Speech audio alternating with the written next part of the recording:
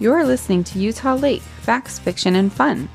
Hello, and welcome back to the Utah Lake Facts, Fiction, and Fun podcast. This is Sam Brager, the podcast host and outreach coordinator for the Utah Lake Commission, and I'm super excited for today's episode, you guys. There is a really cool announcement that you're hearing about in the news today, hopefully. If not, you should go check out the news. And that is that the endangered June sucker, which is native only to Utah Lake, has been removed from or I guess it will be official in a couple of days, but is being removed from the endangered species list and moved down to threatened. And today, to talk with us a little bit more about that, we have a special guest, Chris Kelleher from Utah Department of Natural Resources. Chris, if you would introduce yourselves to everybody, provide a little background so they understand why we brought you on today. For sure, Sam. Thanks for having me. My name's Chris Kelleher. I work with the Department of Natural Resources, and I'm the director of the Recovery Programs Office at the department. Our office administers a state fund that is used to recover species that have been listed under the Endangered Species Act, but also to fund activities to prevent additional species from being listed under the Endangered Species Act. In my role at the department, I serve as the director for the June Sucker Recovery Implementation Program, which is a partnership that was formalized back in 2002, I believe, and has the two goals: one, to recover the June sucker, but to do that while allowing for continued water development and water use for human needs on the Wasatch Front. So that's my role with June sucker. I've worked with June sucker for a long time, Sam. I was a field biologist back in the early 90s, and at that time we had fewer than 300 individual old fish remaining in the lake, and Utah Lake is the only place this fish occurs. And since that time, we've been able to develop a captive brood stock and have been able to stock fish out into the lake and got numbers back. We've done a lot of habitat work in the lake. We've done a lot of effort to control non-native fish, the problematic ones out there like common carp. And we've also done a lot of work to put flows back in the Provo River and Hobble Creek to benefit June sucker, but to also benefit the ecosystem as a whole. So that's kind of my role with the whole picture here, Sam. That's awesome, Chris. It's cool to see that, you're somebody who's been involved both in the groundwork in the very beginning and out in the field up to trying to make sure that this program is administered in a way that can really have lasting effects. And we're seeing that today, right? I mean, I think if I remember correctly, Mike Mills with the program once mentioned, I think, is this the 5th or the 6th endangered fish species to ever be recovered? Well, it's not recovered. That's a good clarification. Great point. Sorry, moved from endangered to threatened. Right. So it's the definition of endangered is in the Endangered Species Act really means that the fish is near extinction, and that's where June sucker was when it was put on the endangered species list. Now it's been downgraded to threatened. It's still on the list, but its status doesn't mean.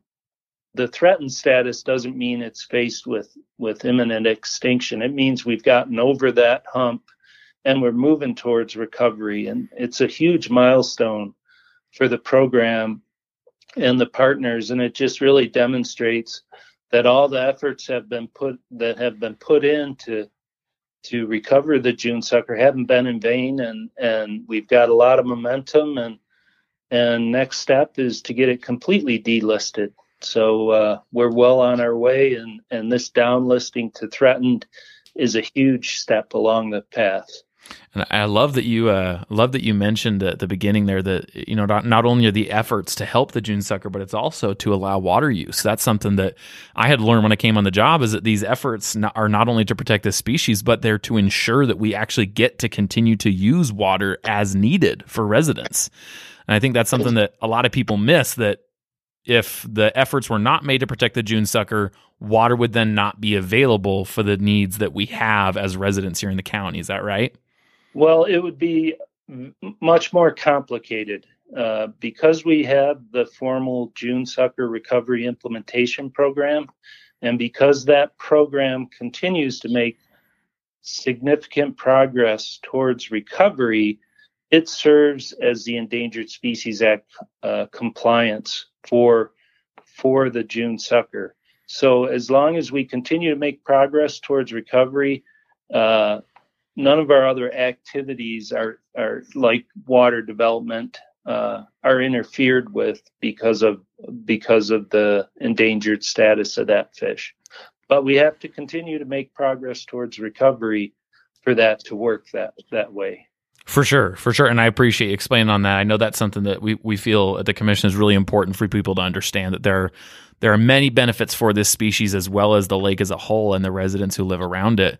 I know that we've been really excited to see some of the habitat improvements like the Provo River Delta Project or the Hobble Creek restoration that are beneficial to all the species of the lake as well. And so it's been great to see what all work's been done. With your background, having worked in the program so long, for anybody who's listening who may not be aware of this fish and the efforts that have been done, give me like your elevator pitch version, because I'm sure you and I could chat all day about these efforts, but your elevator pitch version for someone to catch them up, like what is exactly has been done since this species was listed as endangered in the 80s? Well, when I started working on June sucker, we didn't have flows in the Provo River dedicated to the fish, and that was one big step that we took with this program, is getting water back into the river, because this fish moves out of the lake in the spring and spawns in the tributaries and primarily in the Provo River. So we worked to get flows in the Provo River. We didn't have natural recruitment in the lake for a number of reasons: habitat, flows, non-native fish, and what we did was we took natural spawn we spawned fish streamside, artificially spawned fish streamside in the Provo River, and took those offspring into the hatchery and hatched them out and developed a brood stock that we've been stocking back into the lake. So our numbers are way up now compared to where they were initially when we started working on the fish. We've done a number of habitat enhancement projects. We several years ago reconstructed the delta on Hobble Creek, which is the fish have moved in and have spawned in that tributary. And it's a beautiful spot for wildlife viewing and fishing and hunting. I love visiting that location. Yeah, it's surprising how nice that turned out. And that Hobble Creek was a 21-acre project, but it really set the stage for what we're doing on the Provo River now, and a large-scale delta restoration project. And the fish need that kind of habitat complexity and the ecological characteristics that come along with it to really survive in their early life stages. And that's the intent of the Provo River Delta project. And we're really excited that project's underway and will be completed here in a couple more years.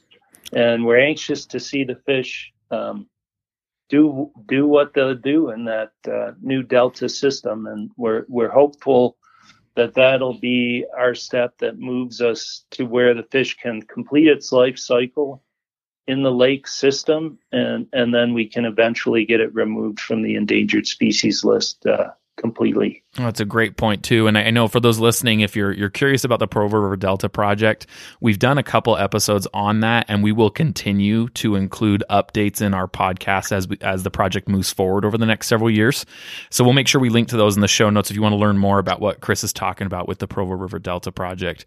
But Chris, I love that you mentioned that project is kind of the next step for ongoing recovery, that it doesn't stop here. It's not enough that the species has been downlisted from endangered to threatened, but there is more work to be done. So obviously the project, the Provo River Delta project, is a part of that ongoing effort. Can you tell the listeners more about the conservation efforts moving forward from here, now that the species has been moved to threatened? What more work will be done? Well, when it comes to conservation of our native species, there really isn't a finish line. We need to keep doing good things for wildlife, especially species like June sucker, where the lake has been modified so much from the way it was historically and naturally. We've got a lot of non-native fish species in the lake that compete and prey on June sucker. So we need to manage that fishery out there so that there's enough room for June sucker. So we'll continue with non-native control efforts out there of problematic species like common carp and illegally introduced northern pike. We'll continue to provide water in the tributaries of Hobble Creek and the Provo River that benefits everyone, benefits the ecosystem, benefits the people that like walking on the trail. But it really is what the fish need to spawn in the river. They don't spawn anywhere else. So we'll continue with that. We'll continue with our hatchery efforts and stocking until we get sufficient natural recruitment out of the system that we no longer need to. And that's really what the Provo River Delta is designed to do, is give us that the conditions that the fish need to complete their life cycle in the lake system. So those are the main things that we'll be working and continuing down the road for the conservation of this species. Awesome. Thank you, Chris. And I know that at the Utah Lake Commission's most recent governing board meeting here in December, Mike Mills with the June Sucker Recovery Program, who's now actually, I believe, with the Provo River Delta Project, but he actually shared a few more details on those updates of what the program is going to be doing moving forward.